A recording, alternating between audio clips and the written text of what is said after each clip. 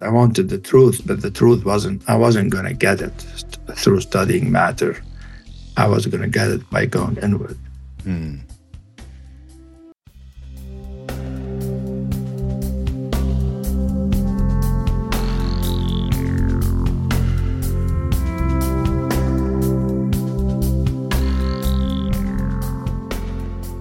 Hey everyone, it's Raghu back with Mind Rolling, and I'm meeting for the first time somebody that I've known a lot about because we have a mutual friend that spoke to me so much about Hameed Ali, who goes under the name A.H. Almas with his books.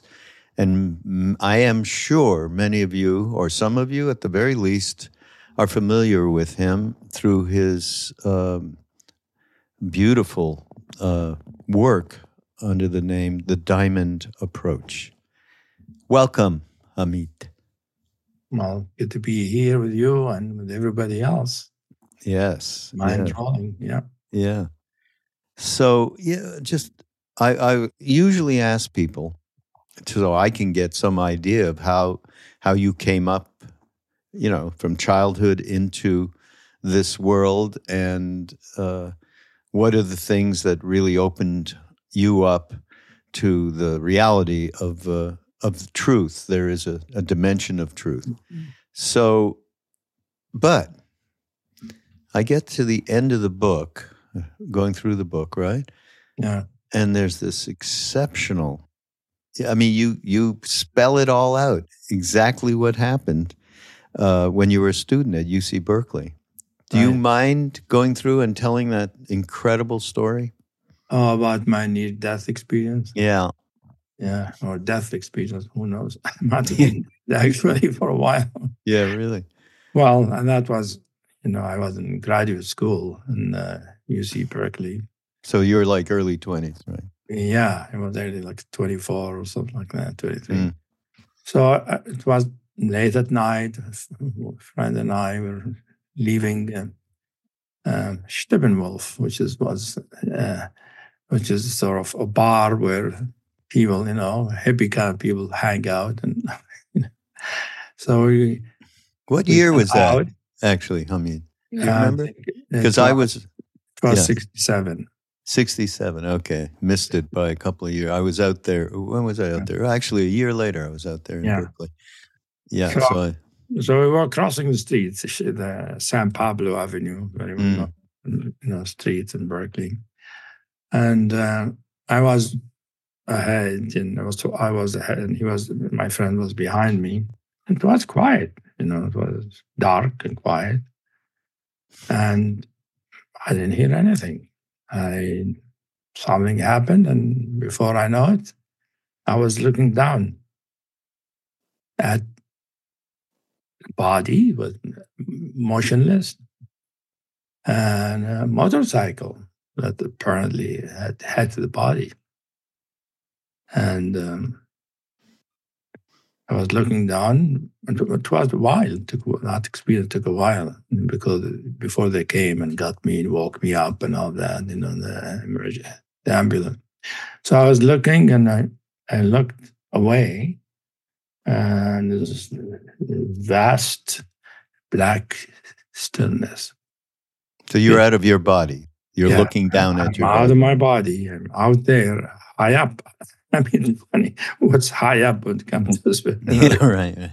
But I was physically high up, right, above, and I was looking down on the body.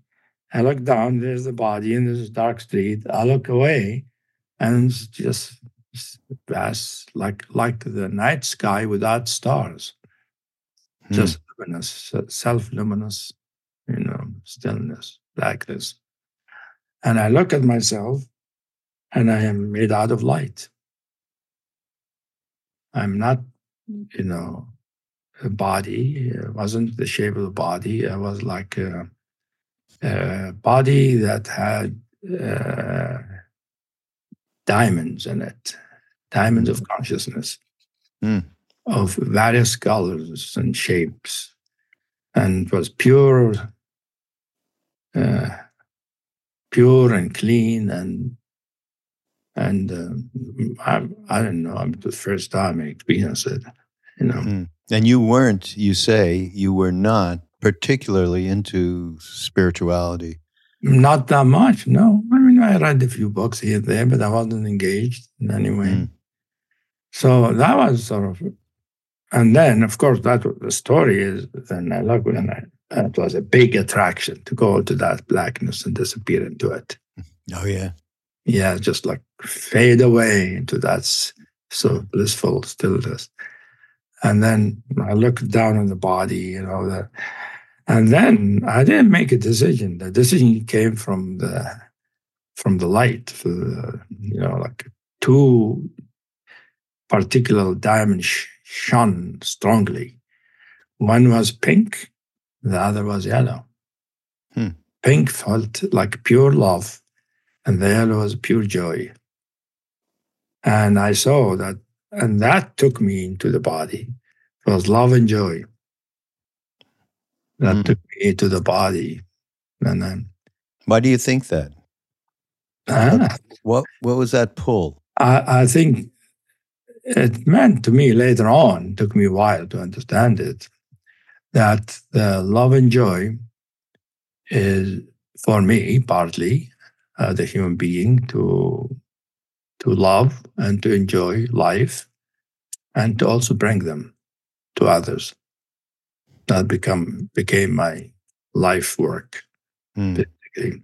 When people ask me, well, why are you here?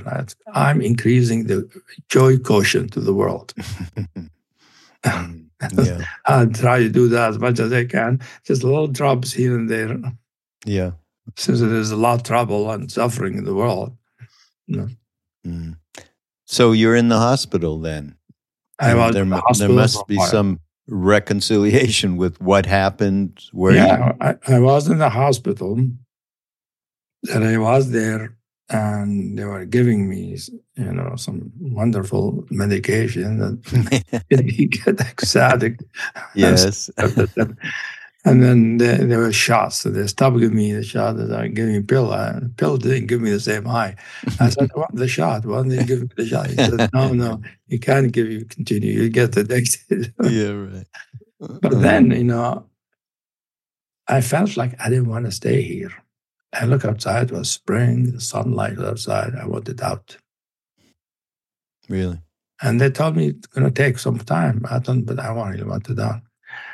And they told me after a while, yes, we could discharge you. They said, you healed much faster than we expected. So I was out, but, I was still in my crutches because my leg had pins in it, and my belly had stitches and all that.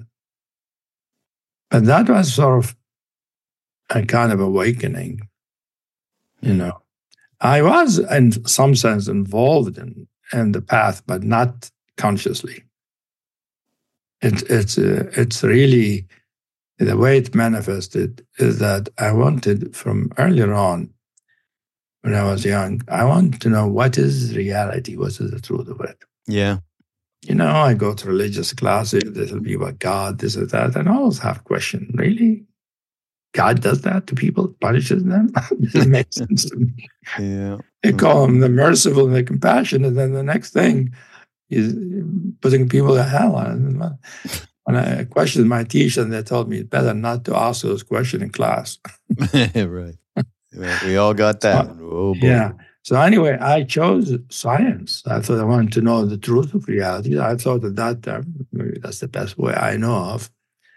So I entered into science and became physics and mathematics and chemistry. That was what I was studying when that accident happened. And after that, a few years later, I realized when I was in graduate school then, and I was in Lawrence lab, had an office there studying nuclear physics. The Lawrence lab, yeah. Right. Yeah. And I was there at the cafeteria, and with all these professors, famous professors, and physicists, and I looked around. One day, I had a vision. I saw heads with no bodies. They're just heads floating in space. Those brilliant And minds. no psychedelics involved here. Yeah, no psychedelics involved. I just saw heads with no body. And I said, well, that's what I'm going to be? No, that's not what I want. Since then, I lost interest. In my research, I would do research. I go to my desk after that every morning. Half an hour after my writing, I'm asleep. And that lasted for weeks. And then my advisor asked me, well, what's going on? I told him, I just can't do it. I don't have that interest anymore. Mm. And that became clear. The interest was, I wanted the truth, but the truth I wasn't going to get it through studying matter. I was going to get it by going inward. Mm. Mm. That's really how my turn to practice happened. Right. You say here something interesting that around this incident and shortly after, because it was a few years later, you said, I recognized that what I was experiencing when I was in the hospital was basic trust. Can you talk about that? Basic trust? That's something that I know that, we have worked with Ram Dass for many years up until he left, and we continue now. And one of the things that I used to bring up with him and other Dharma teachers was this basic trust being the fundamental platform for somebody to be able to engage going inside themselves. Is that what you were speaking to here? It is, yes, it is. I mean, at some point, working with students, and the way I came to it is, I recognize some of them had difficulty going inward and really uncovering what is the truth in them. And by sort of trying to find out what is it about them that's different, I recognize they are lacking in something. And that's what I saw. What were they lacking? Basic trust. I had it inherently, but some people had it more than others. But those individuals didn't have it much, which made it difficult for them. And that then revealed what is behind basic trust. I saw this loving field of love that pervades all reality. And I saw that when one feels that, there's just trust in reality, trust that whatever is going to happen is the right thing. Mm. And it's connected to our spiritual nature. And by exploring it more, I realized we're all born with it. However, it gets diminished because what happens? Become diminished, sort of, and get less. And so we grow up with various degrees of basic trust. But it's inherent to the human soul to have basic trust because its nature is pure and good and indestructible. Yeah. So inherently we have it, but it gets whittled away. But then there's a way to reconnect with it, to have it develop.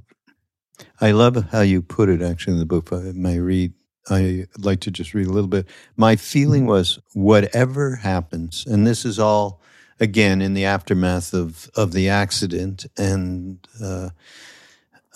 moving out into the other realms and then somehow being pulled back in.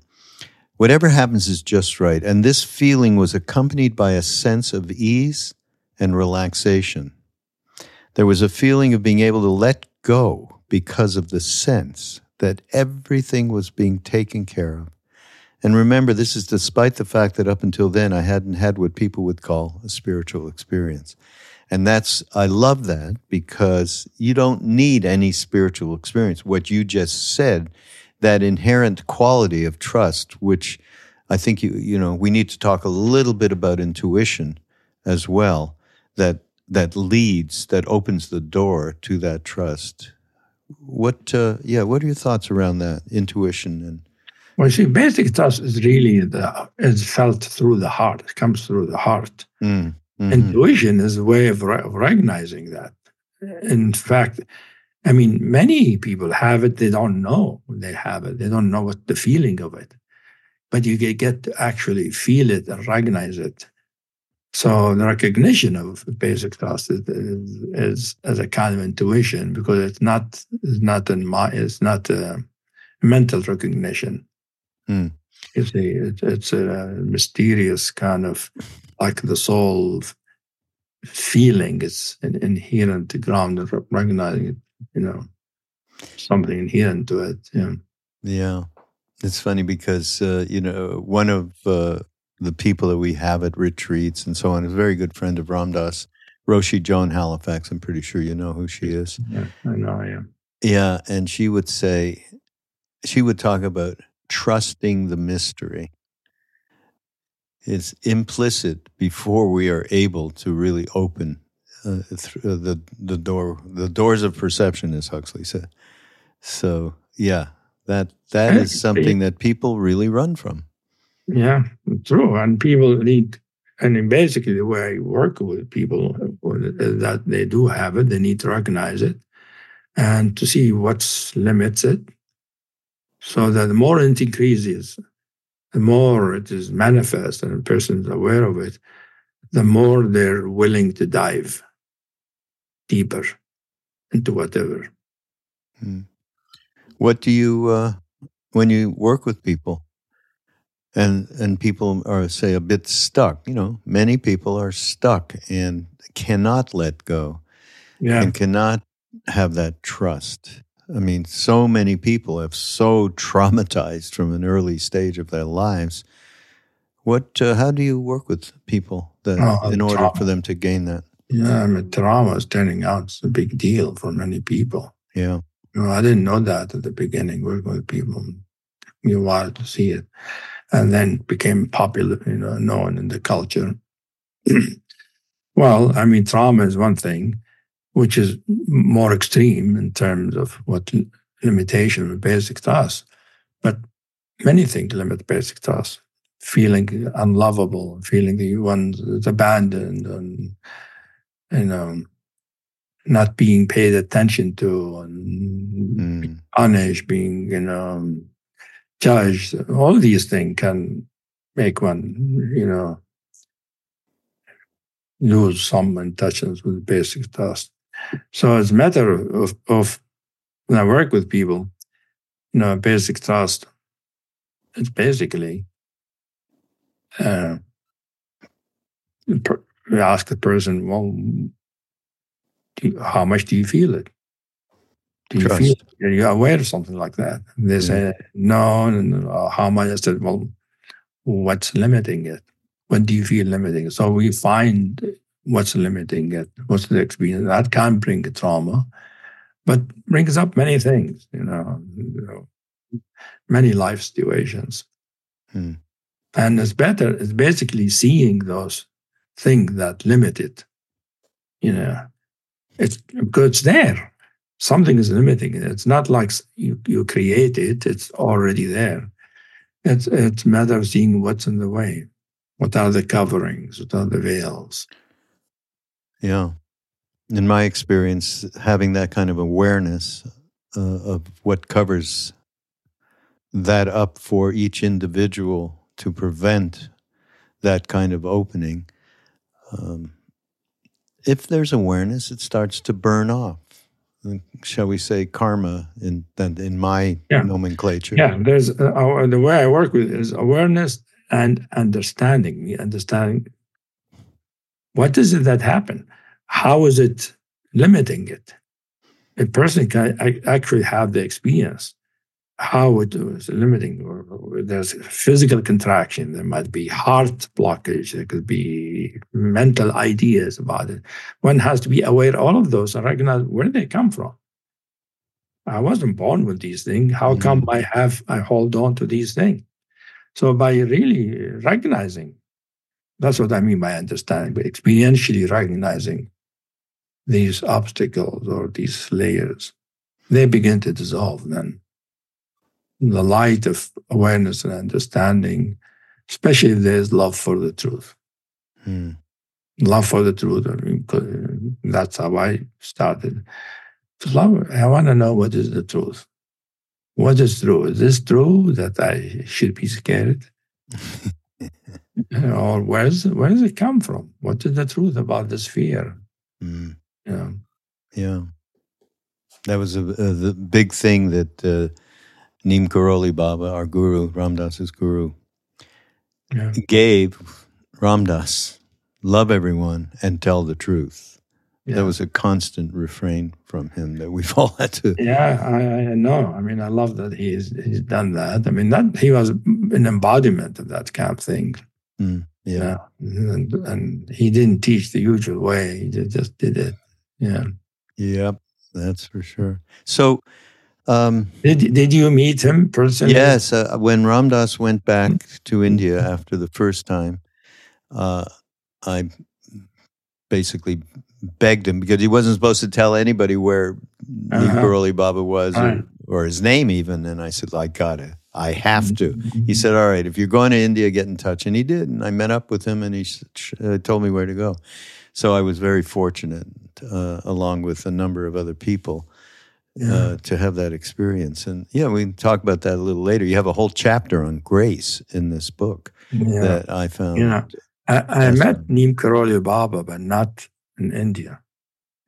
Tell me. I met him through Ramdas.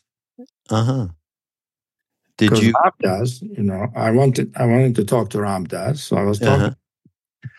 And I said, did you see him in person or through Skype or something? It was Skype, yeah. He was doing Skype at that time. Yeah, I wasn't there.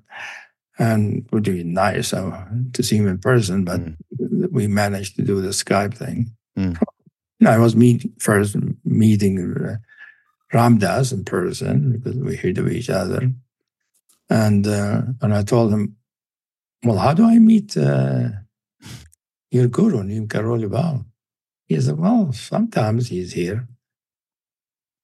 And he said, sometimes I say, yeah, sometimes I feel him here. I feel connected with him. And then as we talking, both of us felt, he's coming. And after a while, we could feel him. He was there. Wow. With us. And I had a good sense of Neem Karoli Baba. But the interesting thing, is what happened afterward. After, it's like, Ramdas basically brought his guru to tell me that's the guy I'm devoted to. Yeah. That's the one I love, who taught me love, and I got to meet him that way.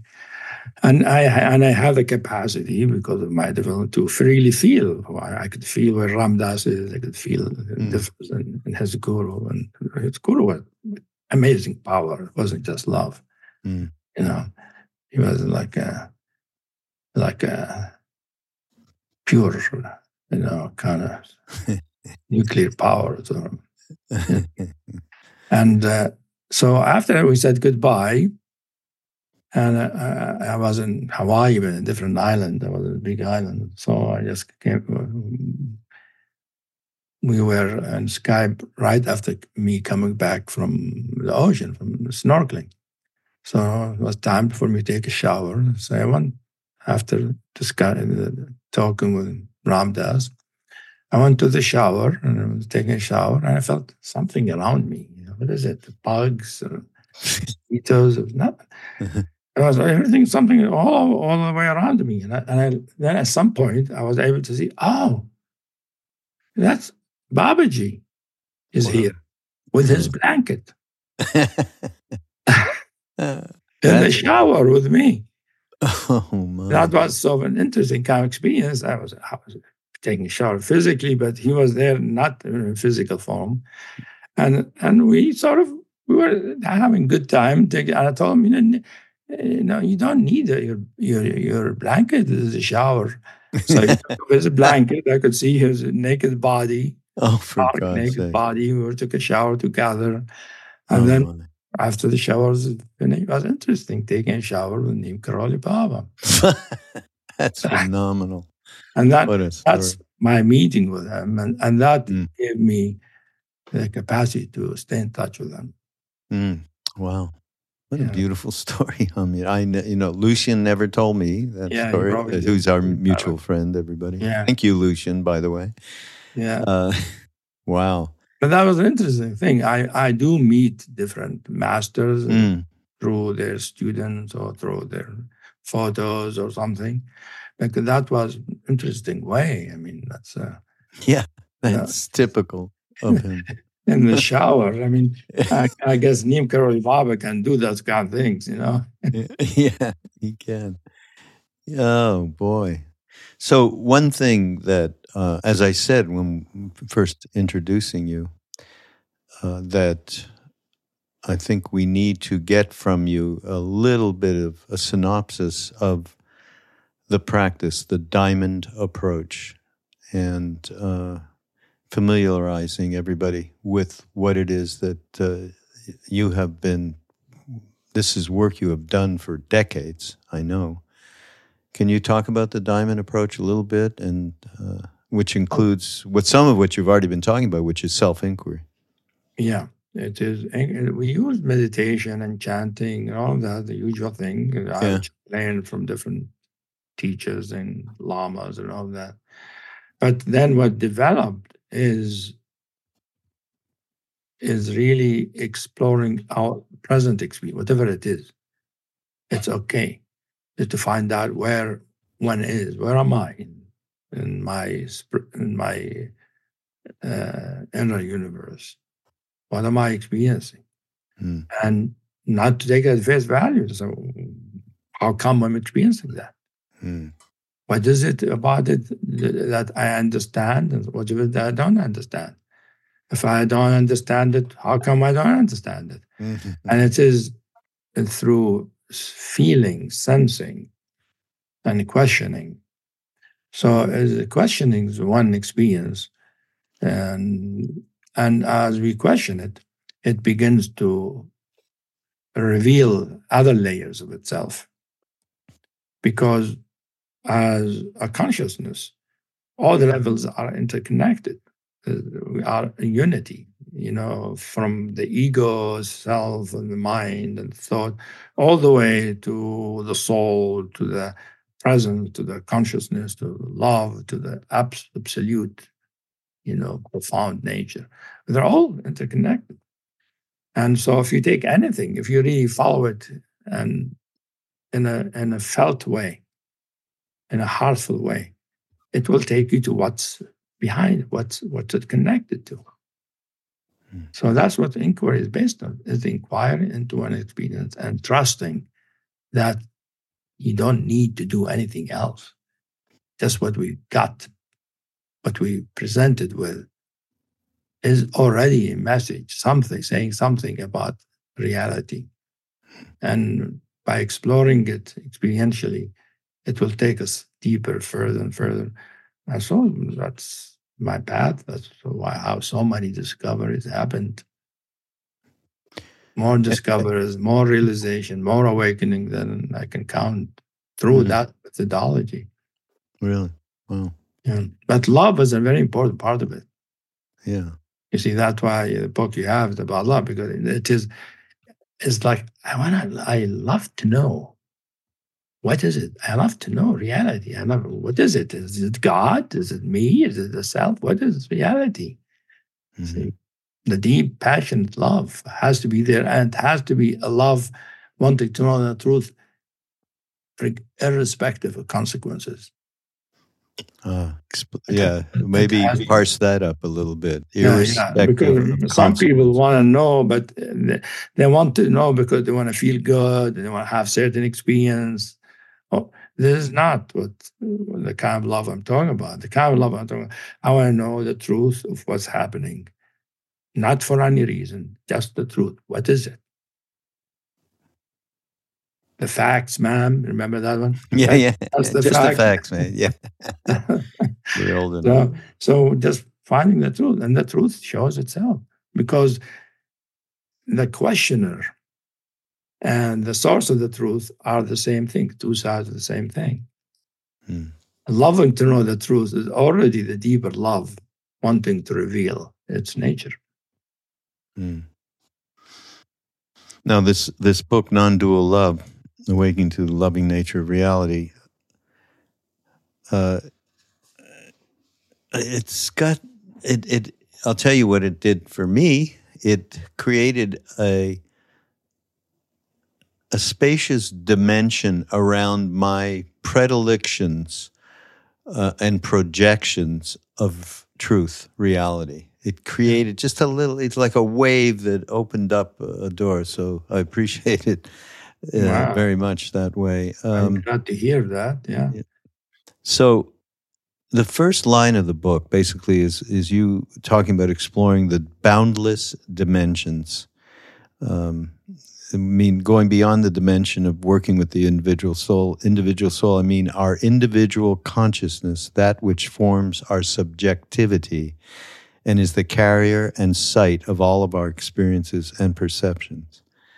So, yeah, talk about that in relation to, first, what these boundless dimensions represent. You see, the soul, the teaching of the soul is something I have in common with Ramdas. Uh-huh. He talks about soul too. All the time. No. But your Buddhist friends don't talk about soul. You know, I'll tell you, but I must say, they do. Of course they don't. There's no soul. Because Buddha said there's no soul, no self, no soul. But soul is basically, is like, how can experience happen? Where does it happen? Who's experiencing it? I mean, the way usually many of the Eastern teachers say this, oh, it's in the mind. What do you mean mind? Whose mind? There has to be an individual being experiencing. And this being is not just a body. People think what makes us individual is the physical body. Not recognizing, yes, the physical body, but the physical body is the outer shape, the outer. In fact, the Greeks knew that already. They talk about it. Like there is an inner consciousness that imbues the body. And not only imbues it, enlivens it, gives it life. And when there's death, that consciousness leaves that body. And in fact, everybody knows that. It leaves the body. I mean, just like near-death experience. Who's that? Who's having the death experience? It's not just God, or the divine in its vastness, it's some individual. So, yeah, so the path, for my path, first, I learned about presence or pure consciousness in an individual way, like my presence. And then in time, this presence showed that it is not just individual, it is everywhere. And it is the nature of everything. That's what I mean by boundless. Mm-hmm. Because the nature of the soul is pure consciousness or pure awareness or pure love, whatever you call it. And exploring that and dedicating oneself to the truth, that consciousness shows itself to be, has no shape or size and no limits. Don't you think, though, this thing with the Buddhists, no soul, or they would say Buddha mind. Yeah. When Ram Dass used to, he would, like, all of a sudden he'd be talking and he'd talk about soul. And Jack Kornfield say, because we always had some of his and our Buddhist friends there. And he'd look over to Jack, like, sorry, I mentioned soul. And Jack would just laugh and laugh and laugh. Jack, of course, now he talks about souls. Jack talks about loving awareness. I mean, Ram Dass was obviously influential. But for me, there's only one thing. That's the one, when I met Neem Karoli Baba, one of the first things he would say to the few of these early 20s Westerners at the time, he'd go, there's only one, Sabek in Hindi, all one. There's only one thing going on. And so they have whatever each one of these traditions has a different way to describe that one thing, Right. because everyone has a different penchant for being able to receive on whatever wavelength that is. And I think there's a great philosophical conversation to be had around the presentation of Buddhist, no mind, Buddha mind, whatever. There's so many different ways that they characterize it. And soul, just in terms, to me, the biggest thing is the belief that somebody, that I, right, is the soul, and that's going to migrate through, incarnation to incarnation. That seems to be one thing that Buddhism really gives you a better perspective on. What do you think? Yeah, I think some of the Buddhists actually do have a concept of soul. They just don't call it soul. The Tibetans. Yeah, the Tibetans. You study the Tibetan, they talk about the subtle, clear light. And it has two layers, the gross layer and the subtle layer. Say that what reincarnates. So it's an individual, subtle body, made out, they call it clear light. And the gross it has all the karma and the issue, whatever, and the subtle level is the pure level. That's how they explain reincarnation. Otherwise, how will you explain it? So, and then they don't call it soul, of course, because soul is a Western world, really. And although some Indian traditions do talk about soul, they do have soul. Yeah. Yeah. Well, it's all Jiva Atman. Yeah. Right. That's all. Yeah. But also, as Neem Karoli Baba, there's only one. It is true. There's only one thing that expressed itself through so many. I mean, how is it going to know itself? This one thing, without manifesting individuals who can know, who can experience. In fact, that's one thing that some of the Sufis say. I don't know if ever heard what Ibn Arabi, one of the greatest Sufis, what he said. He said, God knows the soul as much as the soul knows God. And then they ask him, what do you mean? He said, well, the soul needs gods to exist because God gives it its being. However, God needs a soul for God to know what it is, to know itself, possibilities. Yeah. And the other thing, we talk about philosophical, theological, whatever it is. Yeah. Think about it this way, Raghu. This fundamental one thing, consciousness or awareness or whatever. If it is just one thing, why does it have love? Why does it have compassion? What's it for? Does it need that? It's a very basic thing. There's love, there's compassion in it, there's sense of fulfillment. What's it for? God doesn't need love, doesn't need compassion. It's particular beings who need it. So it's inherent in the fundamental nature of spirit that there are beings, individual beings. The Buddhists, of course, they talk about it, and you have to get reincarnated until you get enlightened. Who gets enlightened? And so all of that, all these philosophies. But, I guess that's enough. I don't know if I need to say more about that. Just the fact that there's love and compassion indicates there are beings who need it.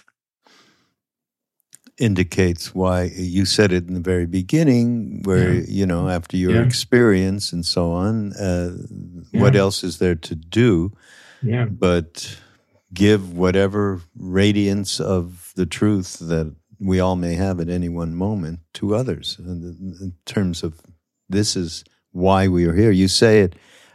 So this book it's funny, Hameed, because preconceived notions and knowing a little bit about the diamond approach and so on.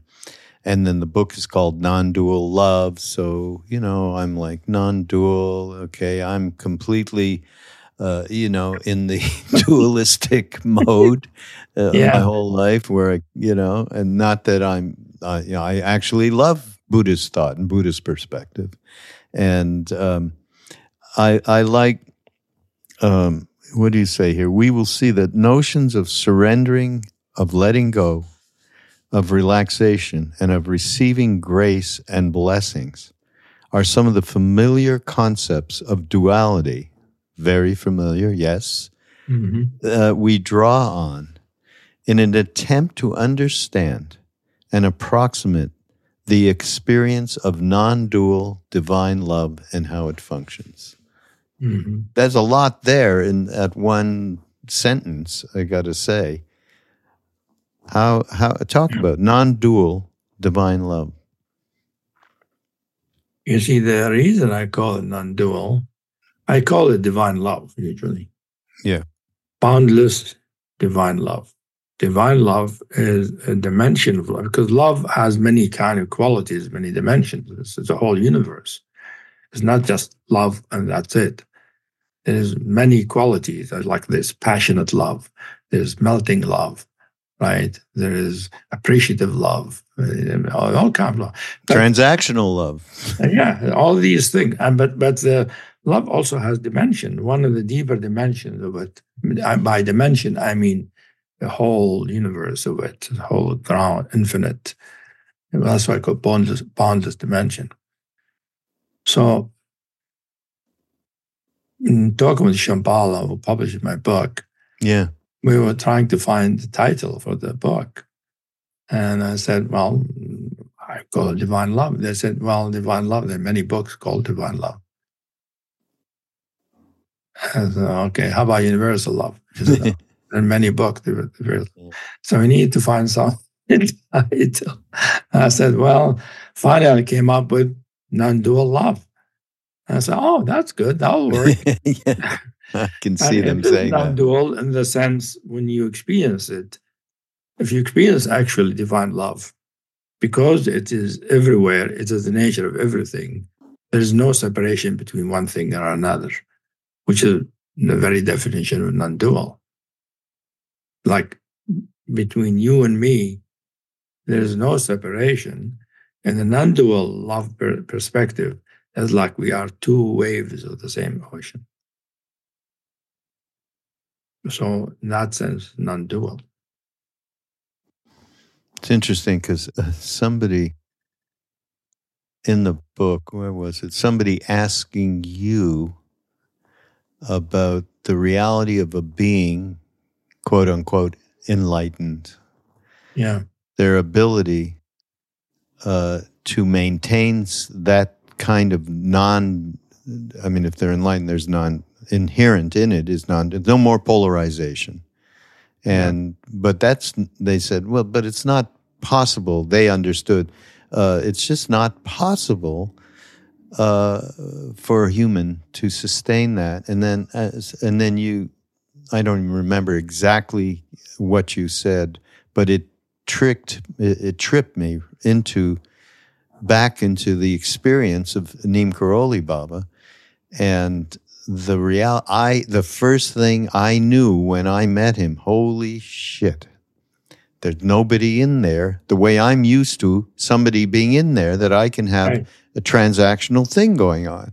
Yeah. I've never experienced anything like that. Yeah. So from that point of view, I have to say to your student, yes, it is absolutely possible. I think it's very rare. They used to say to us in India, for every 1,000 saints that come out of the mountains and so on, there's 100 or 10 siddhas. And the siddhas in their nomenclature is about that being that has gone beyond polarization and there's no more me and you. Yeah. So there are many teachings about non-dual teaching, that Vedanta, Buddhism, they all talk about non-dual. So that's, and it is, these days, it's popular term. You probably noticed every spiritual teacher is calling themselves non-dual teachers. Oh yeah. No, listen, Hamid. As far as your book, they made the right decision. I'll tell you. Somebody Yeah. told me, of a major publishing house.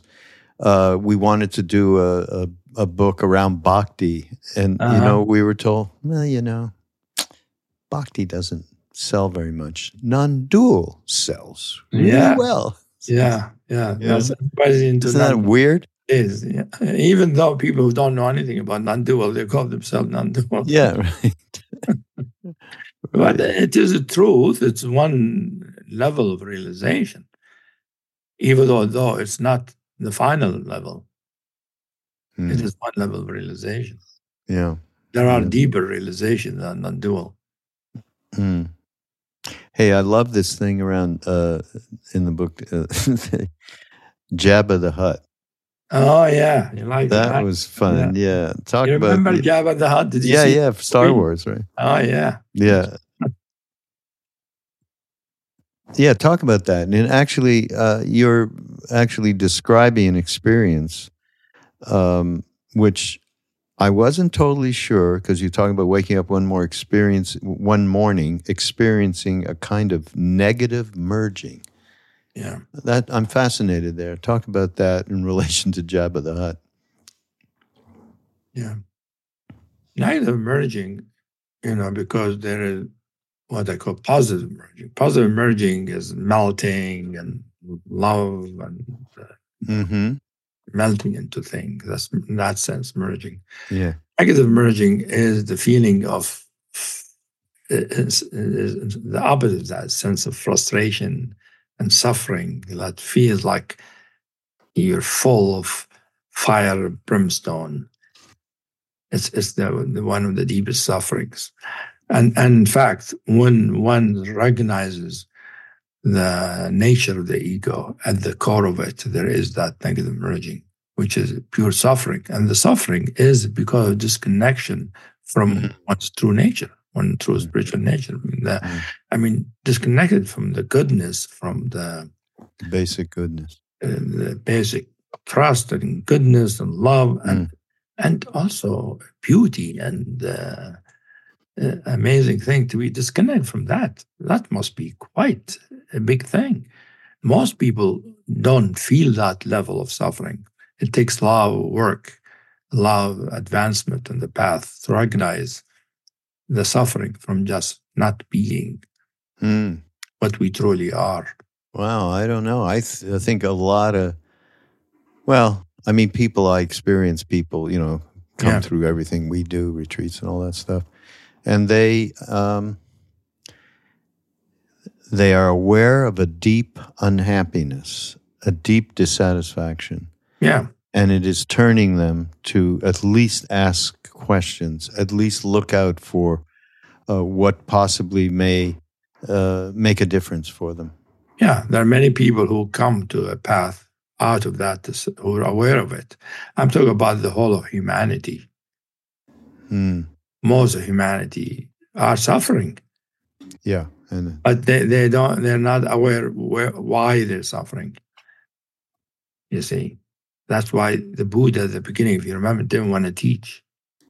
Right. His initial story after his enlightenment, he looked around, he had the ability to see and said, nobody's going to believe me.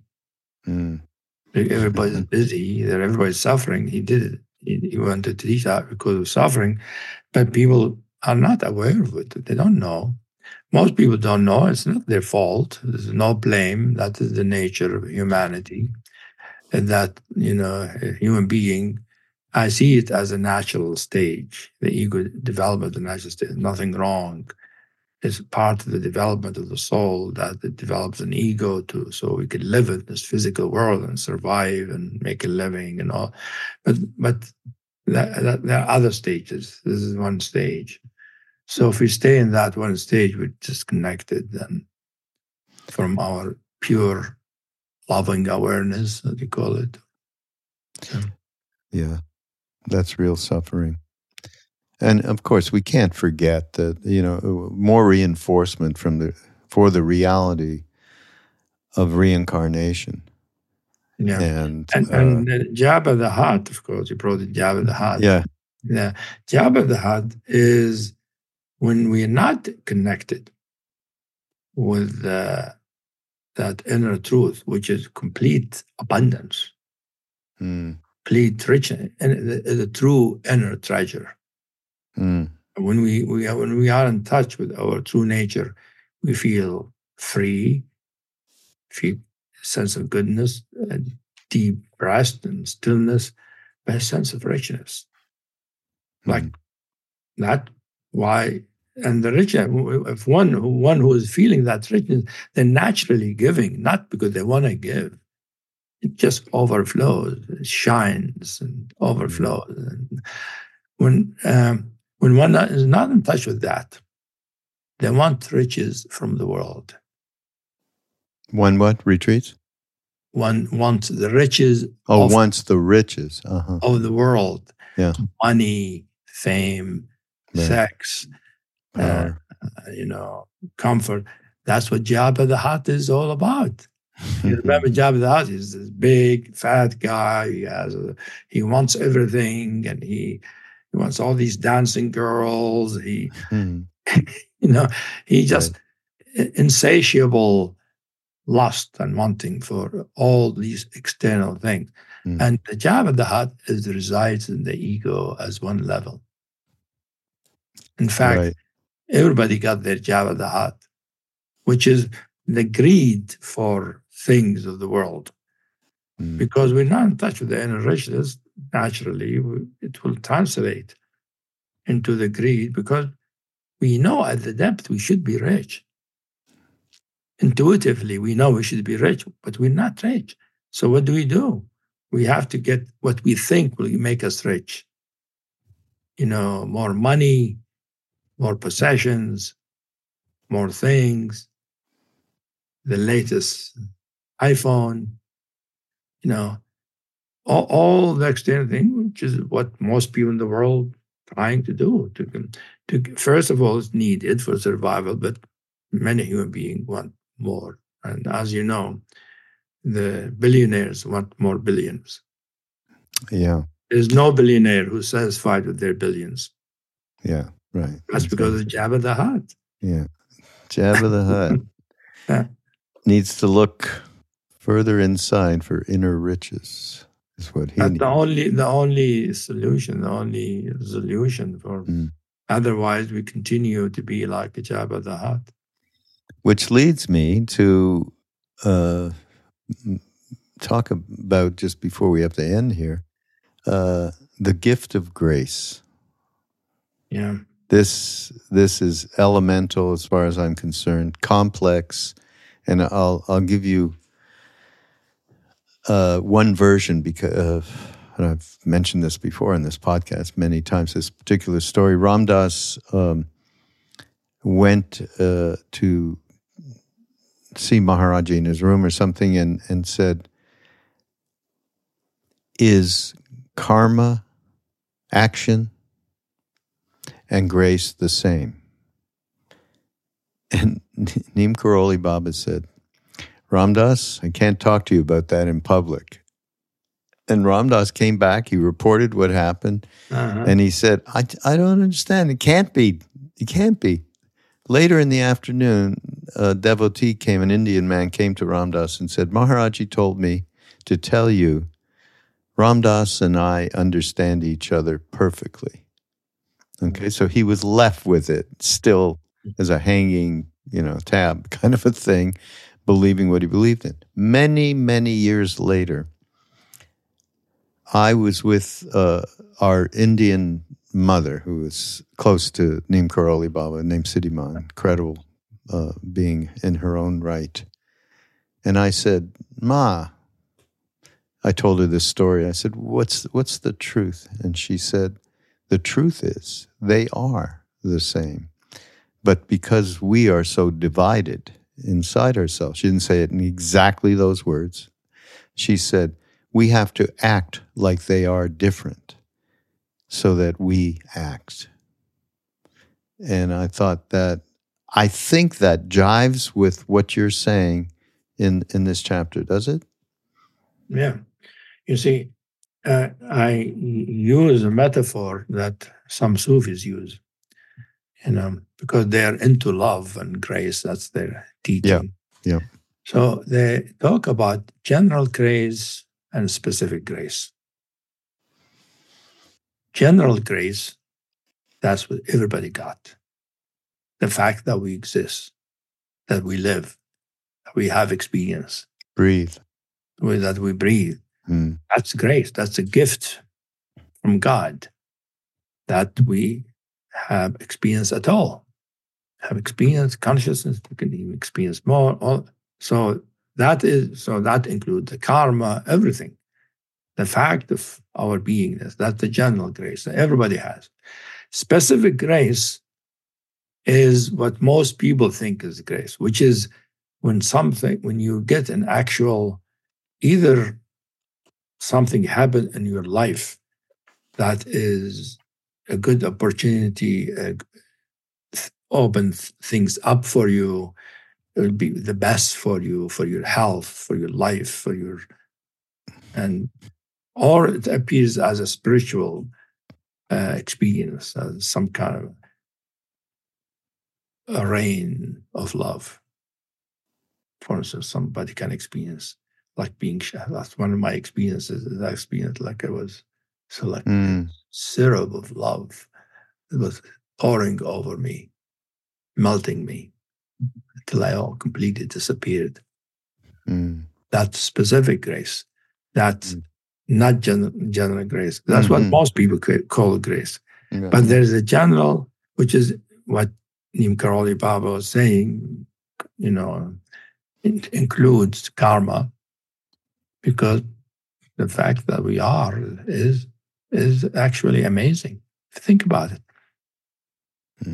That we exist, we actually can experience.